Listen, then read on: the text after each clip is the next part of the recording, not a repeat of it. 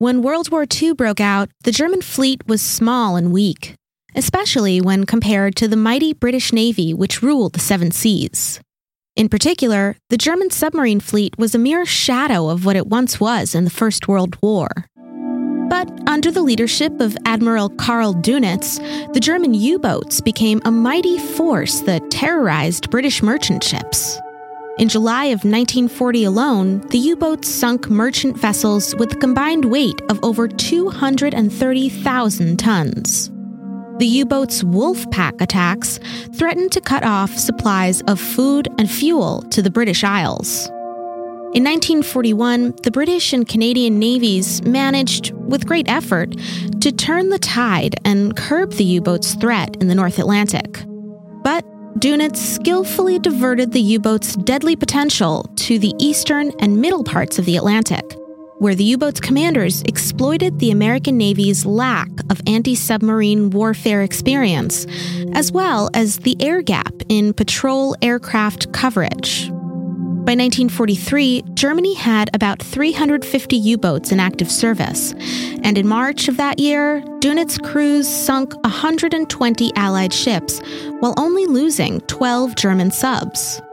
To make matters worse, Germany was about to introduce a new kind of U-boat, one that would deal a deadly blow to the British, American, and Canadian forces.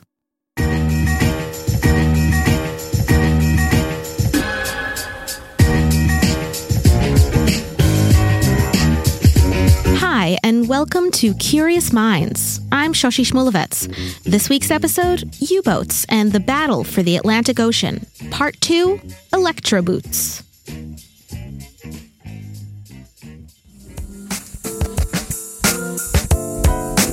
This episode is sponsored by Augury. Augury. Machines talk. We listen. Augury's technology is called predictive maintenance. It's built upon a simple principle. Every mechanical system produces unique sounds and noises. By attaching sensors to machines, Augury software can analyze subtle changes in these sounds and diagnose and predict future malfunctions before they occur. This analysis is done in real time using a smartphone. Augury is growing and looking for great engineers and developers who share their same passion and creativity for smart technologies.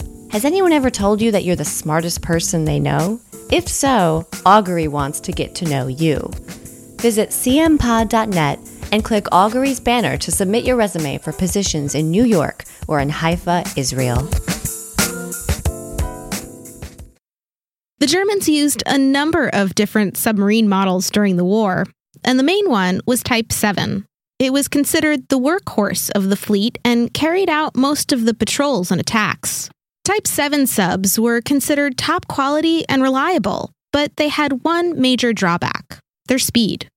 On the surface, they traveled at 17 knots, or about 20 miles per hour, comparable to the speed of the average battleship. But underwater, their maximum speed was only 7 knots, meaning that if, after being spotted by an enemy ship, the U-boat dove to make its escape below the surface, it couldn't get away fast enough to avoid the risk of being hit by depth charges. The U-boat's engine was to blame for being so slow underwater. The main engine was a powerful diesel, but since diesel fuel requires oxygen, it could only be used on the surface. When submerged, the U-boat was powered by an electric motor with relatively weak batteries, and that slowed it down. Before the war, Karl Dönitz had been contacted by a scientist named Helmut Walter. Walter had invented an engine that did not require oxygen. The key to this innovation was a liquid called perhydrol, or hydrogen peroxide. Each molecule of peroxide contains 2 atoms of hydrogen and 2 atoms of oxygen. A special system separated the peroxide into water and pure oxygen and injected the oxygen into the diesel engine, thereby generating combustion. A submarine equipped with Walter's engine could remain submerged for a very long time, with no need to surface. In order to take full advantage of the engine's capability, Professor Walter designed a new body for the U-boats. The existing hulls were V-shaped, similar to those of surface ships. This gave the U-boats improved stability on the surface, at the expense of increased friction, which slowed down the submarine. Walter replaced the V-shaped hull with an elliptical, tear-shaped body that created less friction with the water. Walter's calculations showed that the combination of a powerful engine and reduced friction would enable the sub to travel underwater at a speed of almost 30 knots. This was faster than any vessel in the Allied navies. In fact, Walter's new design was so effective that after the war, it was adopted by the Americans and successfully integrated into their nuclear submarine program. Karl Dönitz was greatly impressed by Walter's invention and approved the continued development of the concept. But for the first 2 years of the war, this development was painfully slow. On paper, an engine powered by peroxide was a good idea. But when the engineers tried to implement it, they encountered many difficulties. For one, peroxide was found to accelerate corrosion in the fuel pipes. For another thing, peroxide fuel was really dangerous. If there was a sharp bend in a pipe, the increased pressure generated at that bend sometimes caused spontaneous combustion of the peroxide. This phenomenon forced the engineers to redesign the fuel system of the entire submarine. The Germans realized that it would take years to resolve all the technical difficulties. So, in December 1943, Dönitz convened his high command to determine the future of the new submarine. Their prediction for how long it would take to complete the development was not encouraging, and the project seemed to be in danger of cancellation. However, 2 engineers who were taking part in the discussions proposed a surprising idea. In order to increase the distance it could travel without refueling, Professor Walter's new submarine had to be equipped with an especially large fuel tank intended to hold the peroxide. The 2 engineers suggested removing the peroxide engine and its fuel tank, and in their place, installing 2 regular engines, one an air-based diesel engine and the other electric. The space that the peroxide engine had occupied would be filled with batteries for the electric engine. The significant boost provided by the batteries would greatly increase the power of the electric engine. The anticipated speed underwater would be 18 knots, certainly less than the speed provided by Professor Walter's engine, but still more than twice the speed of the Type 7 U-boat. And most importantly, the new design was based on existing engines and proven technology, so its development could be completed in a few months instead of a few years.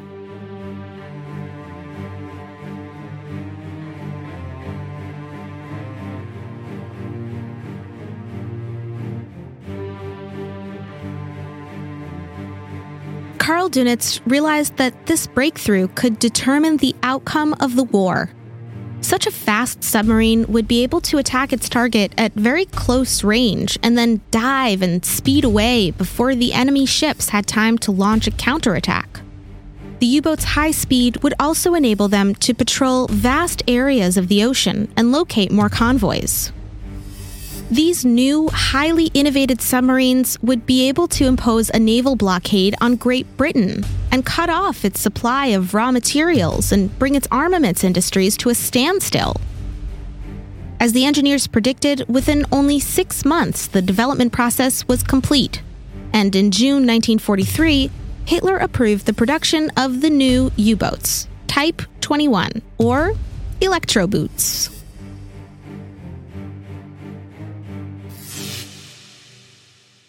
While the new submarines were becoming a reality, the Allies again seemed to be winning the war. On October 30th, 1942, a British patrol plane spotted submarine U-559 in the East Basin of the Mediterranean, about 90 miles north of Egypt. A number of destroyers attacked it, causing serious damage and forcing its crew to abandon ship. 3 British sailors rushed to enter it before it sank and managed to salvage an Enigma device and secret codes. 2 of the British sailors went down with the sub, but their sacrifice was not in vain. With the device and codes, the intelligence team at Bletchley Park was again able to break the Nazi communication code. And the supply convoys once again eluded the German U-boats that lay in ambush for them.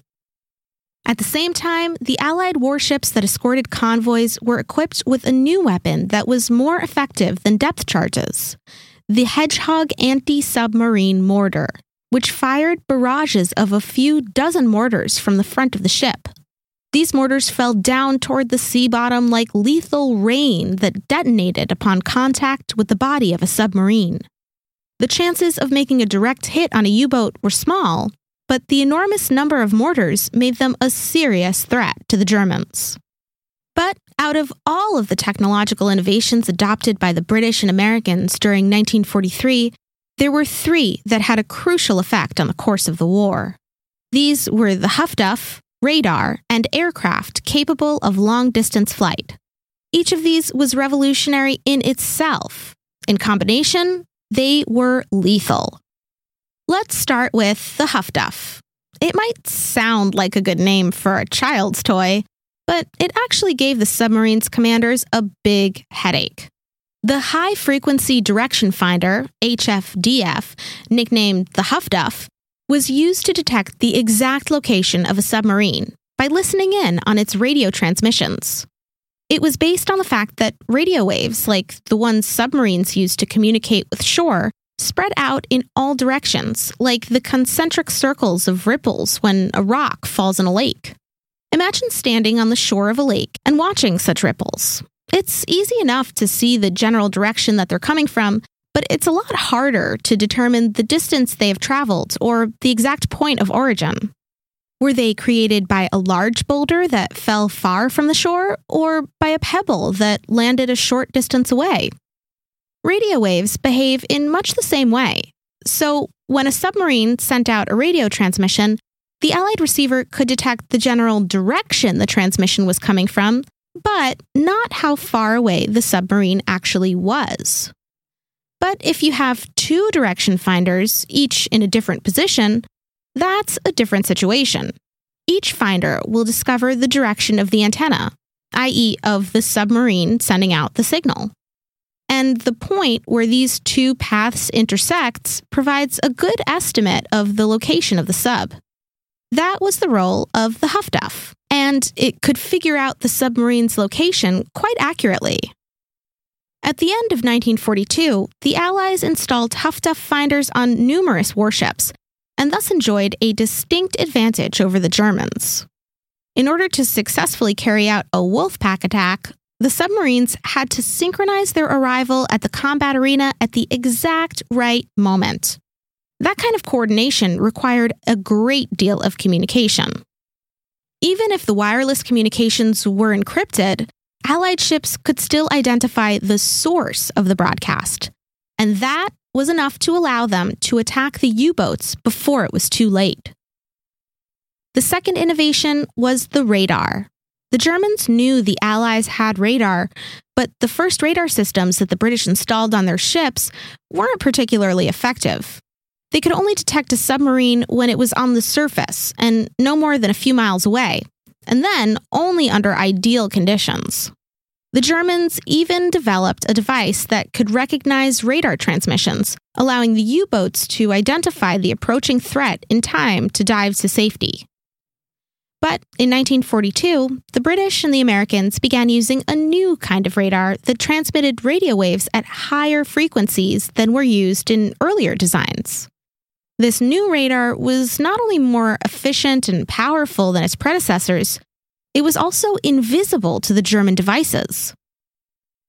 The third innovation was a new aircraft, the B-24 Liberator. America's industrial capabilities were a matter of great concern to the Germans, and rightly so. The production of the Liberator clearly demonstrated the power of America's enormous and efficient industrial factories. Roughly 18,000 aircraft came off the assembly line during the war.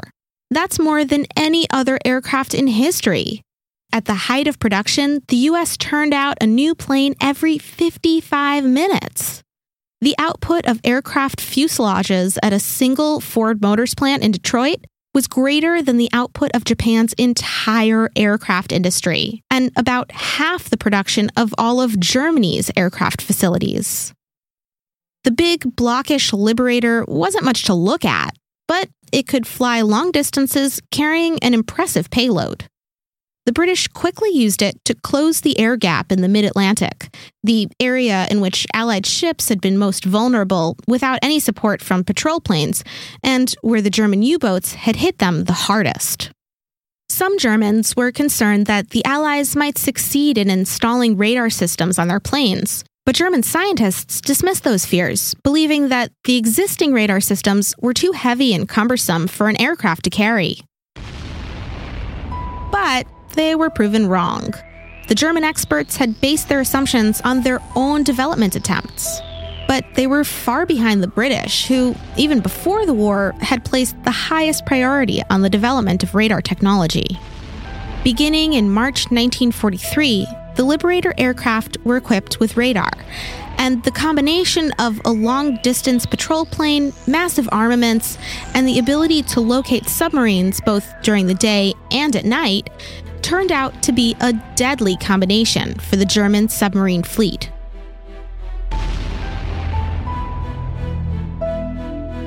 As mentioned before, March 1943 was the most successful month for the submarines.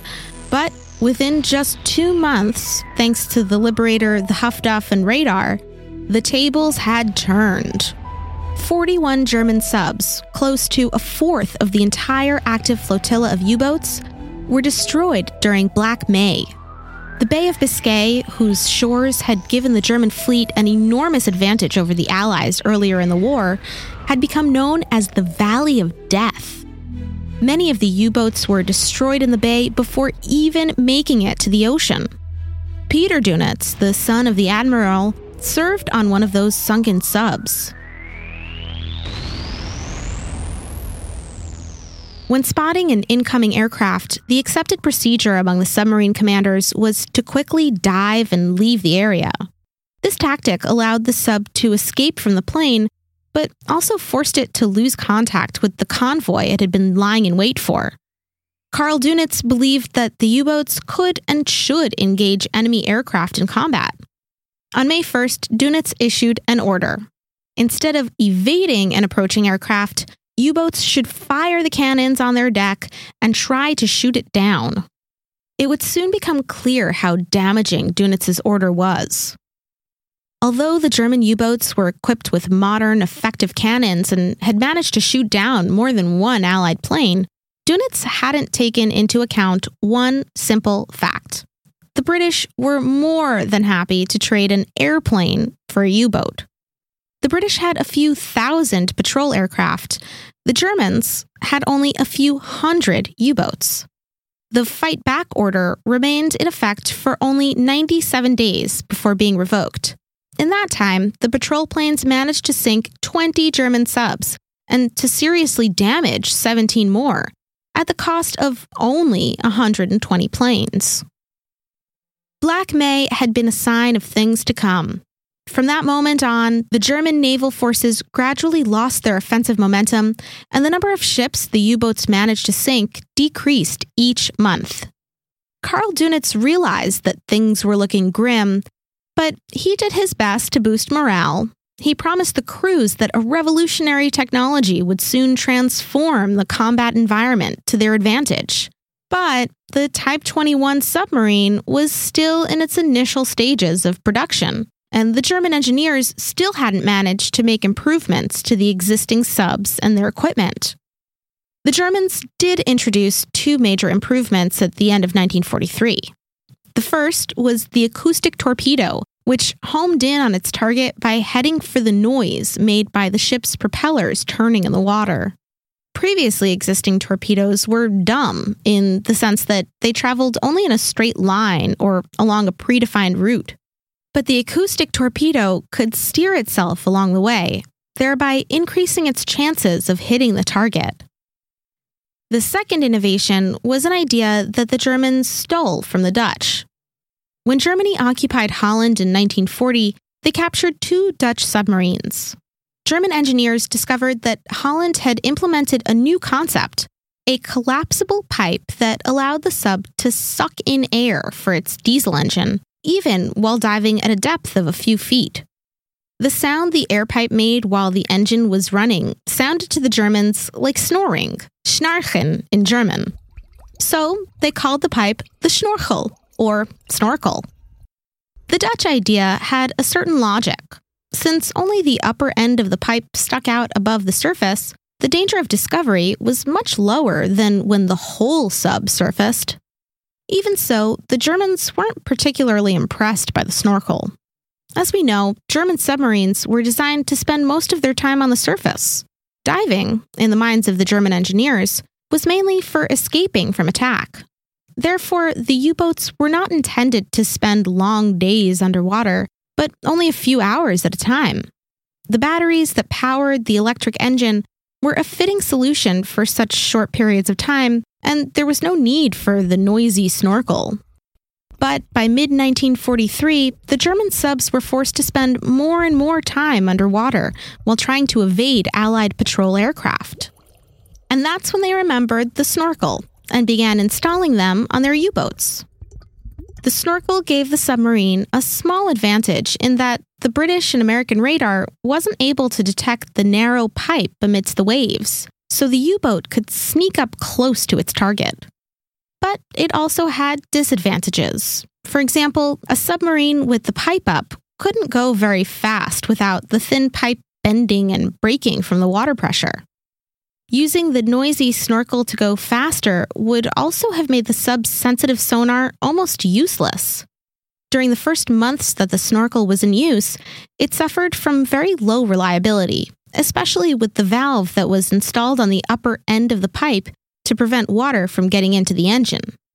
Whenever this valve malfunctioned and the supply of outside air was cut off, the diesel engine would suck air from the only available source, which was the air inside the sub. The air pressure inside the U-boat would suddenly drop, leaving the crew writhing on the floor, suffering from intolerable earaches and punctured eardrums.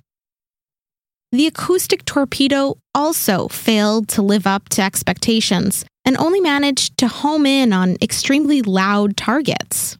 It missed ships traveling at a relatively slow speed, such as merchant ships, that were the main targets. In at least 2 instances, submarines sank themselves. The torpedoes they launched locked onto the noise made by the submarine itself and made a U-turn. The Allies also learned to employ an anti-submarine countermeasure, a device for ships to drag in their wake, making a great deal of noise, and rendering the torpedoes even less effective. CM Pod is proudly sponsored by Outbrain.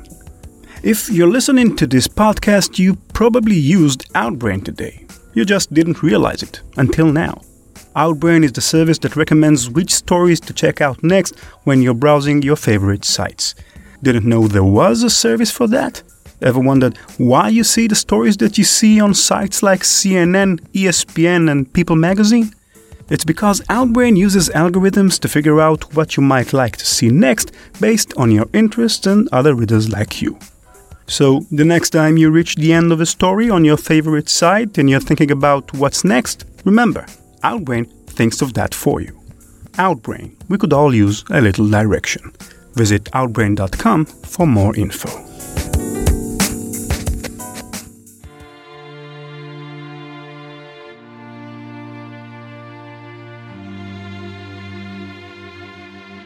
The U-boat's crews were still eager to fight. They were mostly young men who had come of age in the Nazi school system and believed with all their hearts in the Nazis' vision of Aryan victory. But blind faith is no substitute for practical capability. The flotilla of German U-boats entered 1944 in a sorry state.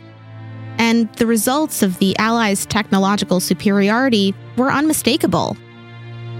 During 1944, the U-boats sank 120 merchant ships at the incomprehensible cost of 130 submarines. The casualty rate among the submarine crews was 75%. That means 3 of every 4 sailors who went out to sea didn't return. This was the highest casualty rate in any branch of the German armed forces on all fronts.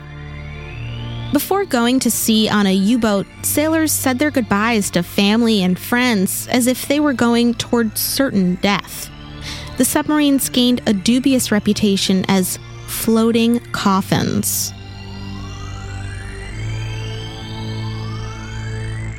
The German command was under a great deal of pressure, but the Type 21 model, the new, fast submarine they were all praying would lift them out of the deep hole they were in, still wasn't ready. The shipyard schedules showed that the first sub of the new model would be completed only in November of 1945 and wouldn't enter active service until mid-1946. For the Germans, this schedule was unacceptable. The Navy Command contacted a German industrialist named Otto Merker, who had extensive experience in the mass production of automobiles. They asked him to help accelerate the production of the new submarine.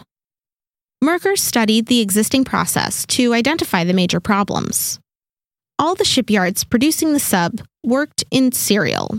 That means each manufactured one part after the other and then assembled them into a single U-boat. This serial process severely slowed the production. No part was made until the previous part had been completed, and thus it took a year and a half to complete a single submarine. Merker urged the shipyards to change the entire process. Instead of making the parts one after the other in the same factory, each factory should specialize in making one component of the sub, so that all the factories would work in parallel. Thus, Merker managed to shorten the production time per sub to only 6 months, and by the beginning of 1945, the first Type 21 U-boats rolled off the assembly line. The first operational Type 21 U-boat was the U-2511, under the command of Adelbert Schnee, a highly experienced officer.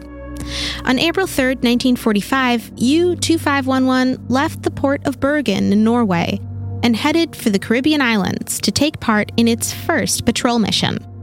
It was spotted by British warships, but, as its designers had predicted, it used the advantage of its underwater speed to easily escape the ships and their depth charges. 4 days later, on the 4th of May, the submarine spotted British destroyer HMS Norfolk. Adelbert Schnee believed in the combat potential of the vessel under his command and decided to put it to the test. He dove underwater, quickly and quietly slithered between the destroyer's detection and defensive measures, and positioned his U-boat at a distance of 1,500 feet from its target. A perfect textbook position for attack from which the destroyer had no chance of escaping. Schnee held fire. In his hands, he was holding a message that had arrived just a few hours before. The order for the German armed forces to surrender. Having proven the indisputable technological superiority of his U-boat, he ordered the crew to turn around and return to Bergen, where he surrendered to Allied forces. A few days later, the submarine commander happened to meet Allied officers from the Norfolk and told them about their encounter at sea. At first, the destroyer's officers refused to believe that a submarine had managed to get that close undetected. But they were convinced once he showed them 2 entries from the log of the U-2511. Karl Dönitz, like many other military commanders and senior government officials, knew that the war was lost, and German surrender was only a matter of time. One can assume that the news of Hitler's suicide in his bunker in Berlin didn't come as a big surprise to them. The real surprise was in store for him a few days later, when he learned of the contents of the Führer's will.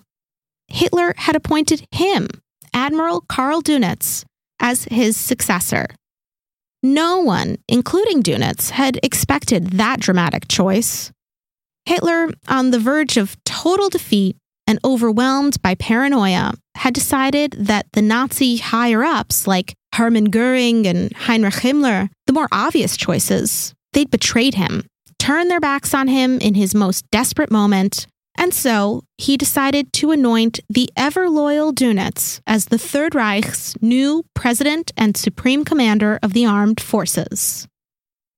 Dönitz received the news of his appointment while at a naval base in northern Germany. The next day, after fleeing from the disintegrating city of Berlin, Heinrich Himmler strode into Dönitz's office, escorted by 6 SS officers. In his memoir, the admiral described this tense encounter as follows. I offered Himmler a chair and sat down at my desk, on which lay, hidden by some papers, a pistol with the safety catch off. I had never done anything of this sort in my life before, but I did not know what the outcome of this meeting might be. I handed Himmler the telegram containing my appointment. Please read this, I said. I watched him closely.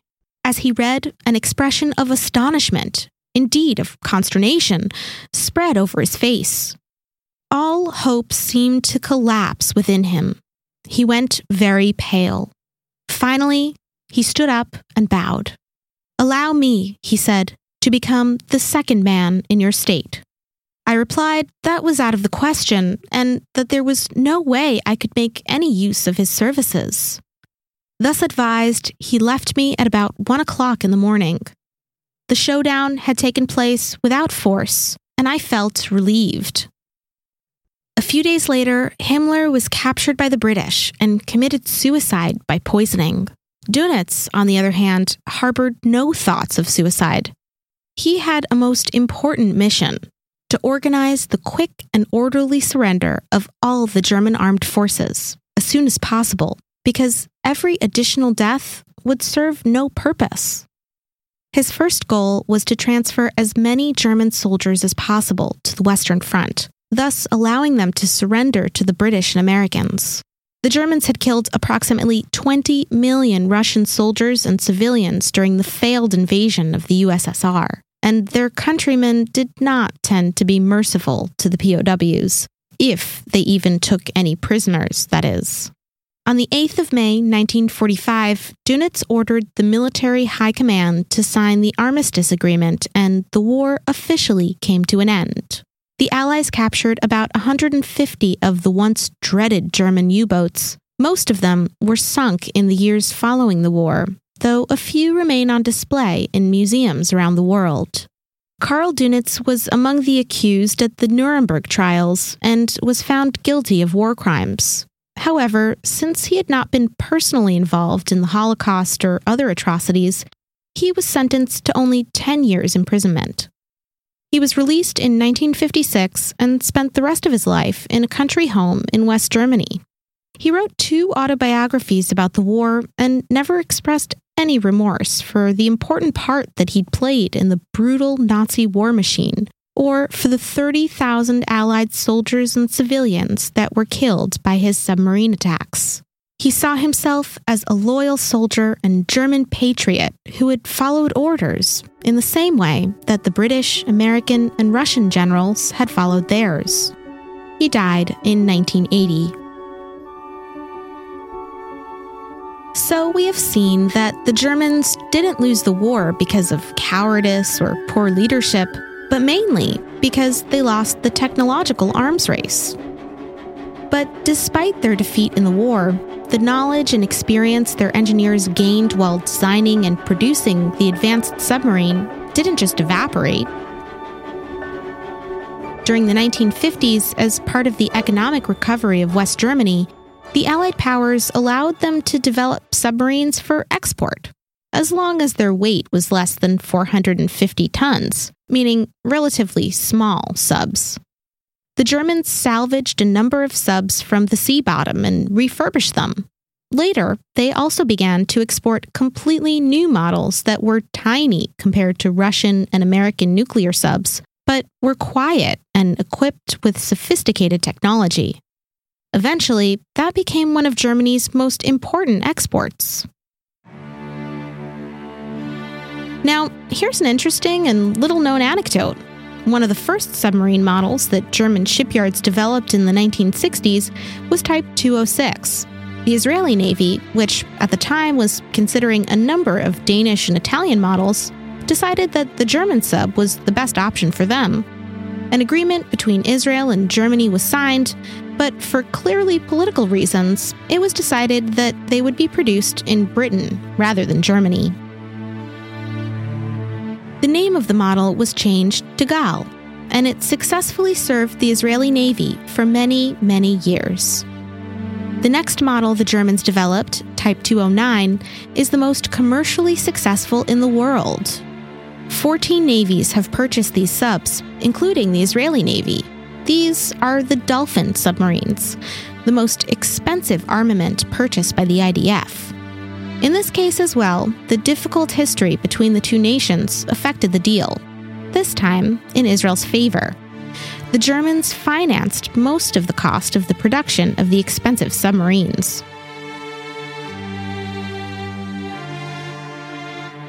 So it happened that the State of Israel, home to the Jewish people whom the Nazis tried to exterminate, was among those who profited most from the success of the German submarine flotilla, which was a great source of pride to Adolf Hitler.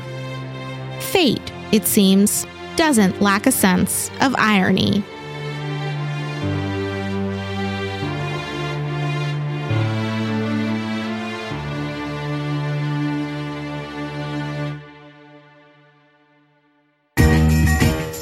That's all for this episode of Curious Minds. Visit our website, www.cmpod.net, for a complete archive of past episodes, as well as the forum, RSS feed, and links to all the social networks. Subscribe to the show on iTunes or almost every other podcasting app on Android or iPhone.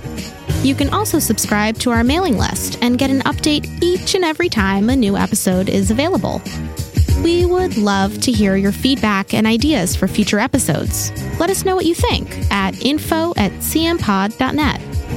If you're an advertiser interested in learning more about the podcast and becoming a sponsor, contact us at info@cmpod.net. Curious Minds is written and produced by Ron Levy, hosted by me, Shoshi Shmulevitz, and Kelly O'Loughlin. Technical production by Alex Benish, Nir Sayag is the sound editor, and Dani Timur is our business manager. This episode was recorded at TLV1 Studios in Tel Aviv. Thanks for listening, and see you again in a couple of weeks. Bye!